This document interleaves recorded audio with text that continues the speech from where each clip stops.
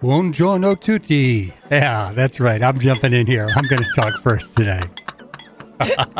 Welcome to Kimberly's Italy. I'm Tommaso. And I'm Kimberly. Thank you for coming. Oh, thanks for inviting me. It's not like you're second fiddle or anything, but all of a sudden he decided he's going to start. So good on you. Just held up the hold hand. Okay, welcome everyone. Before we start, I just want to say one thing. It's the small things in life sometimes that make you happy.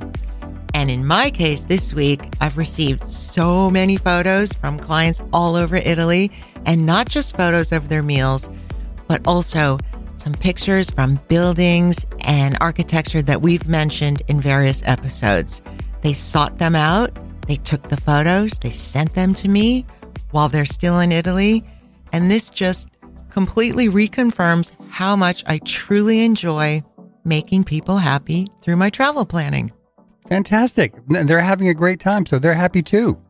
I know. And then they send the photos and I'm happy. So it's just a happy all around. You know, I mean, they're probably not doing that to the 90,000 people on Facebook who they've asked for questions and people responded. Who are these people are telling me what taste do they have?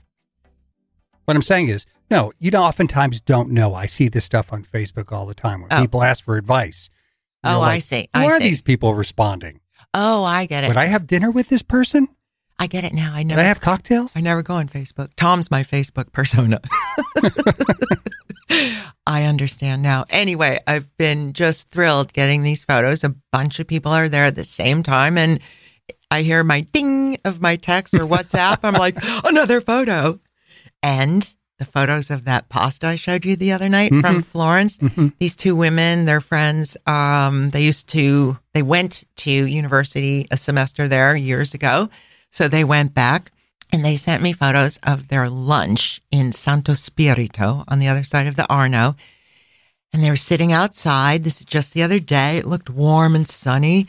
And one woman had a big bucatini pasta with these super red roasted cherry tomatoes, basilico, basil.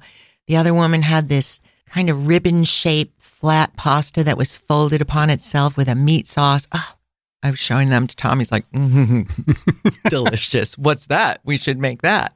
Well, speaking of that, I'd like to address one thing people have asked about, and which I have slowed down, unfortunately, a little late on our Bolognese video. But that's coming. And I'd like to address that because we had this computer and we've been recording and I had to get a new computer. So Kimberly, give me a little Italian really fast, how Italians speak. Just say something really fast like, hello, how are you in Italian? In Italian? Yeah. Ciao Tommaso, buongiorno, che fai oggi? Andiamo qualche posto? Okay. Che pensa? That's how my new computer sounds. My old computer sounded like this. Ciao, So if it's much faster, your new computer, why can't you get the real finished? Well, I'm getting the real finished, but I had to throw in those of you who are geeks out there. My new computer has 48 gigs of RAM in it, and it's required to do all this video stuff. And I just want to say, anyone out there listening to this who may be a food blogger or influencer, my hat's off to you, man. Yeah, no kidding, what right? A pain in the tush. We must have filmed his Bolognese recipe making over 3 days and it's still not there. But anyway, yes, I'm in awe of food bloggers and everything they post daily. We're just a little slower. We're older than them. Stop.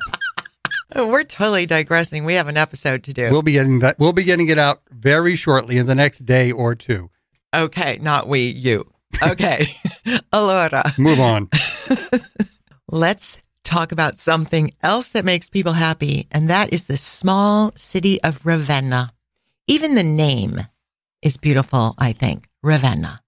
I had clients there in late August, and they told me they decided to stay an extra day because they wanted to take their time to see it all.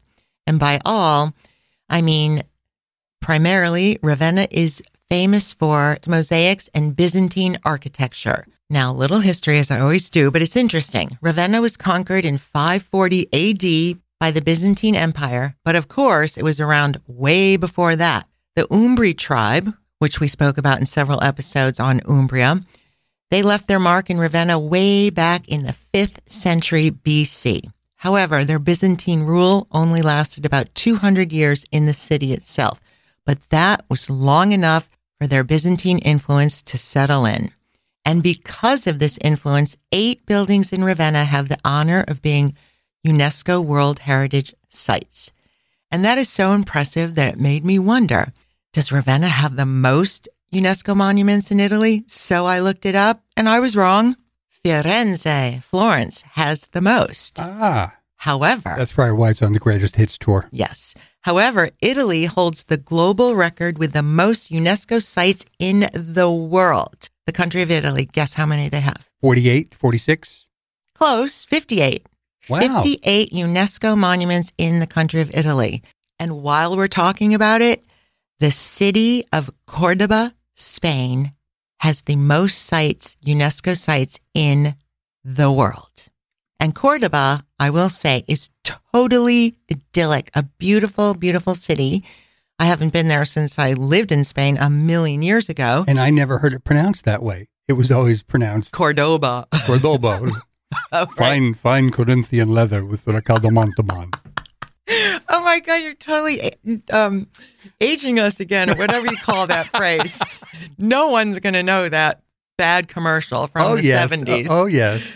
Anyway, the city of Cordoba in Spain has the most UNESCO monuments in the world, and it truly is a beautiful city.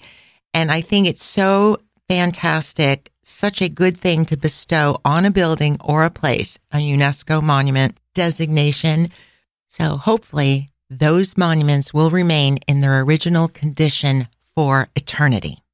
Even though Ravenna was only ruled for a couple hundred years by the Byzantine Empire, only in Byzantium, which the era was called, which lasted from the 4th century to the 14th centuries, did mosaic rise to become the leading pictorial art. And then poof, it was gone with the arrival of the Renaissance. And then it was just all about painting, sculpture, and other art mediums, but mosaic art gone with the arrival of the Renaissance forever. So it was a very short time frame, 4th to 14th centuries, never done since. Well, think about all those people who were OCD with placing little mosaic tiles.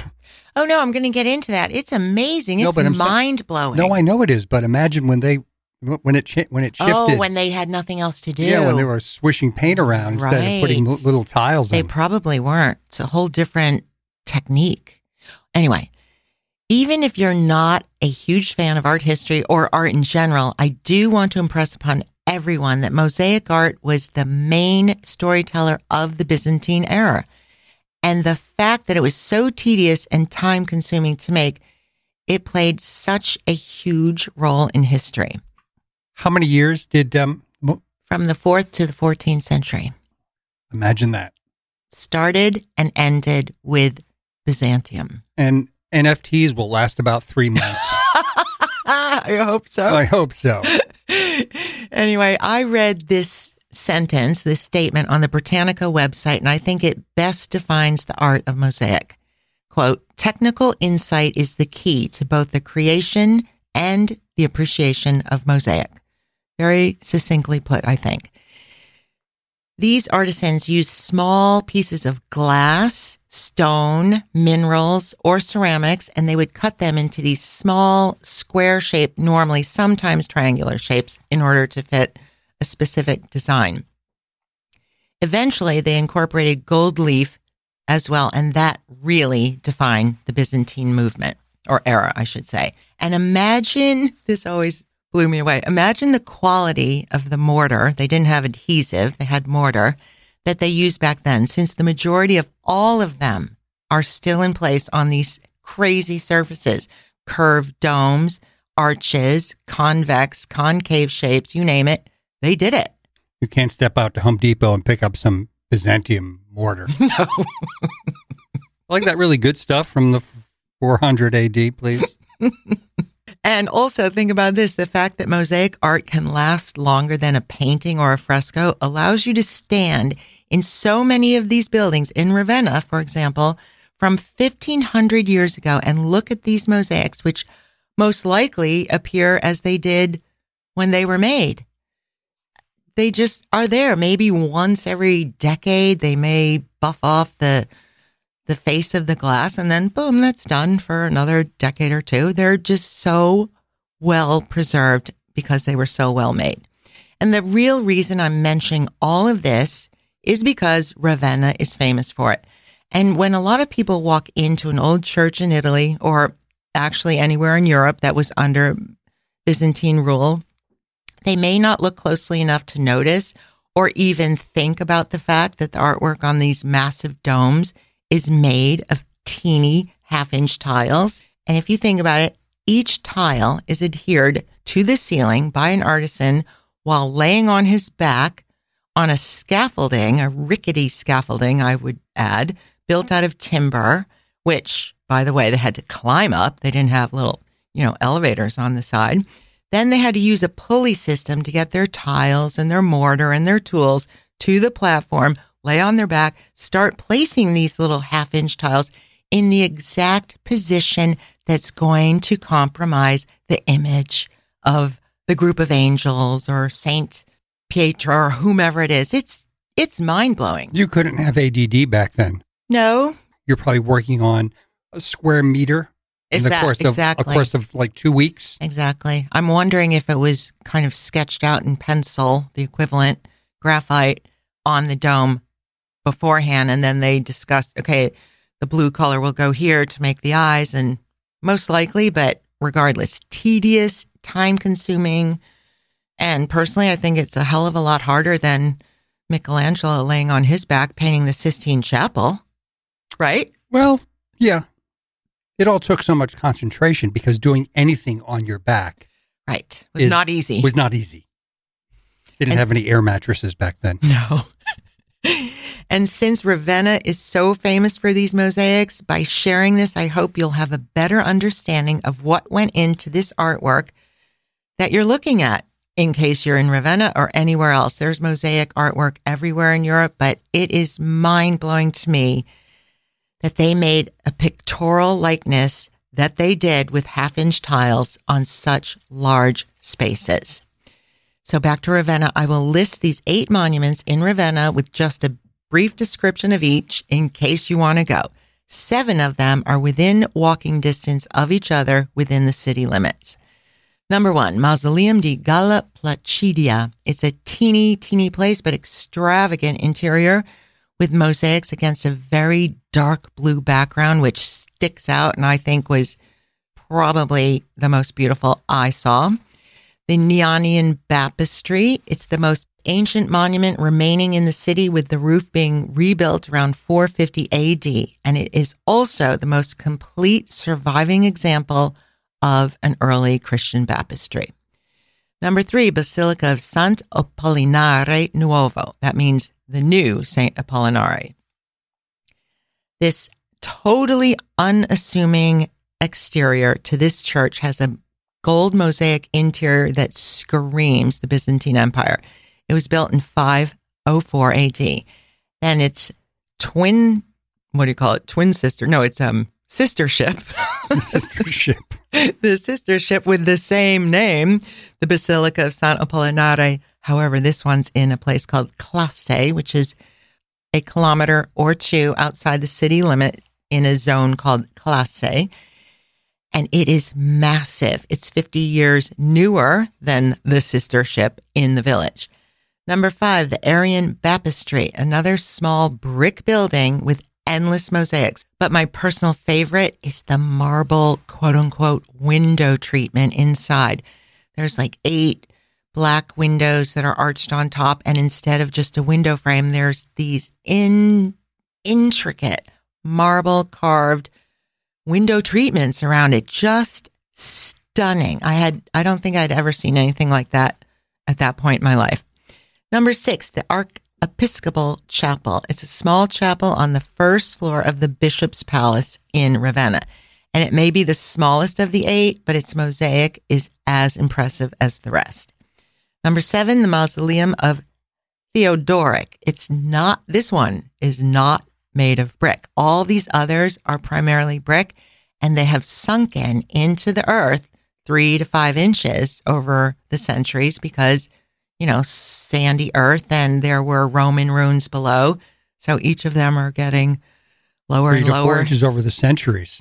Yes. Wow. Right?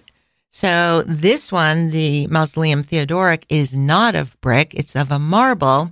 And I would think that marble weighed more than brick. I'm not really sure, but it had been a white brick. It's kind of... I think marble's much denser than brick. That's what I would think. Yes. So they didn't mention... I did not find that this one has sunken into the earth a bit, but it had been made with a white marble, and now it's aged over time. It's got some gray and dark spots on it. Parts of the interior are simple and humble, but there's mosaics that stem from the same date, and so you can get the picture, just as intricate and amazing. And finally, number 8, the Church of San Vitale is the mother of all these monuments. It's the exterior of this church that stopped me in my track on my first visit to Ravenna. It's made of this yellowish, umber-colored brick with a few of those flying buttresses. Those elements, I love those. Mm-hmm. Obviously added later when it had some structural issues going on. Mm-hmm. But this Church of San Vitale is octagonal. It's got a lot of roof lines, the flying buttresses. There's a lot going on with it in general when you look at it from the outside. And even though it's kind of simple, at the same time, it's unpretentious until you walk inside. And I'll leave it at that. You have to see the interior of San Vitale to believe it. And if I don't describe it, then that means you'll go to Ravenna. And you'll look up. And you'll look up and down. Good point. You know how I always mention, look up, wherever you are, in not just a church, but all kinds of buildings. In this case, in Ravenna, you need to look down as well, because the mosaic designs in the floors everywhere are amazing. And the designs are so contemporary looking to us now, but I think it's because Italians have had design in their blood from day one. Sure. Another interesting and important thing to see in Ravenna is Dante's tomb. Dante Alighieri, Italy's most renowned poet, is buried in a domed building next to the Basilica di San Francesco. And if you notice, I didn't even mention a single church yet, which I won't, because these 8 monuments, speak on their own. You don't have to go see churches, but if you want to. We're good. Wait, let me just say this one part about San Francesco. It's molto importante and interessante. In the back of this basilica is a crypt in a square space about the size of our recording studio here. And the floor is tiled, and there's stone pillars that hold the arch ceiling. And guess what? There's 2-3 feet of water that's always been there. It never dissipates. It doesn't rise. It doesn't lower. I don't know if they fill it all the time to leave it for this lore, but there's a crypt in the bottom of this square space. Someone's buried in there. I don't know who. And it's covered in 2 to 3 feet of water. And the water is like a greenish blue color. So it's kind of weird and cool at the same time. Would you want to be buried underwater? Probably not. I will be buried underwater. That's true. That's true. In a different way. In a different way. Okay. Off a boat. Scattered. Carrying on. Scattered to the wind. Okay. Back to Dante. He was born and raised in Florence, Firenze, and completely devoted to his hometown until the powers that be accused him of corruption. But what he really did was just write a few unflattering or thinly veiled references to those same people in power, and they were the ones that were corrupt. Imagine that, someone corrupt in political office. In medieval Italy. Mm-hmm. They flipped the story, and he was banished from Florence. So eventually he ended up in Ravenna, exiled there, and loved it. The local people loved him. They were proud of him. And when he died in, I think, 1321 of malaria, They supposedly buried him with all the pomp and circumstance they could muster. They all pulled all of their savings and gave him a send-off like no other. And then centuries later, that story was told over and over. And then the Medici family came into play and they wanted his body back. And the Ravenna people fought them. No. Right. And he remains today in Ravenna next to Basilica San Francesco. So a very interesting story and a simple tomb, but a fun thing to see in Ravenna. Finally, I can't end an episode on a specific place without talking about the cuisine. See? Just a little mention, right? Please, yes. Ravenna is also in the region of Emilia-Romagna, like Bologna, that our last 2 episodes were on. So therefore, it has the influence of the region's cheeses, the meats, the tortellini, you name it, Ravenna has it. However, they have their own little special panino, which they call la piadina. And it's a flatbread, unlike normal, Italian loaves of bread. It's a flatbread, and they're obsessed with it. They have classes on how to bake it. They stuff it with all kinds of things. It can be hot, it can be cold, meats, vegetarian, you name it. And I think it's delicious because it's less filling. It's a flat bread, but the same yummy taste as Italian bread. Get it? Just less filling. Mm-hmm.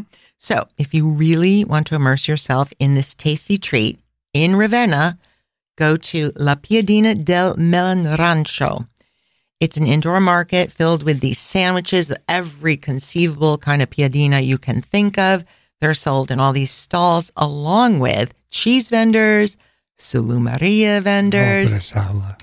Bresaola, just the type of place Tommaso lives for. You go see the churches. I'll be here. Oh, you will love these mosaics. I know I will. Oh, after you visit. Yes. The salumerias. And of course, Ravenna has all the other necessities you need for a fabulous stay. A few ancient but sweet accommodations, wine from all the regions of Italy, and it's close enough to the coast that you could take a little half-day trip and take a swim in the Adriatic in case you haven't done that before. Wow. Mm-hmm.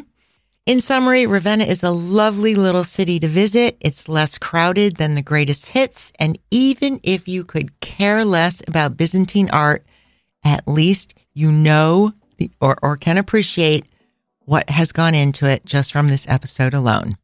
And anything that's a UNESCO Heritage Monument, I think is worth visiting. E basta. E basta. Finito, let's finish up with... Well, anyone who listens, please, if you're on Apple or Spotify and you haven't subscribed, if you're just checking in now and then, please subscribe so you get the notifications. And also, if you could please, on Apple Podcast, leave us a review, that would be great. If we tickle your fancy or get your taste buds going or something, or... Let us know. Let us know. It'd be great. And finally, thank you very, very much for switching to Wednesdays. Mercoledì.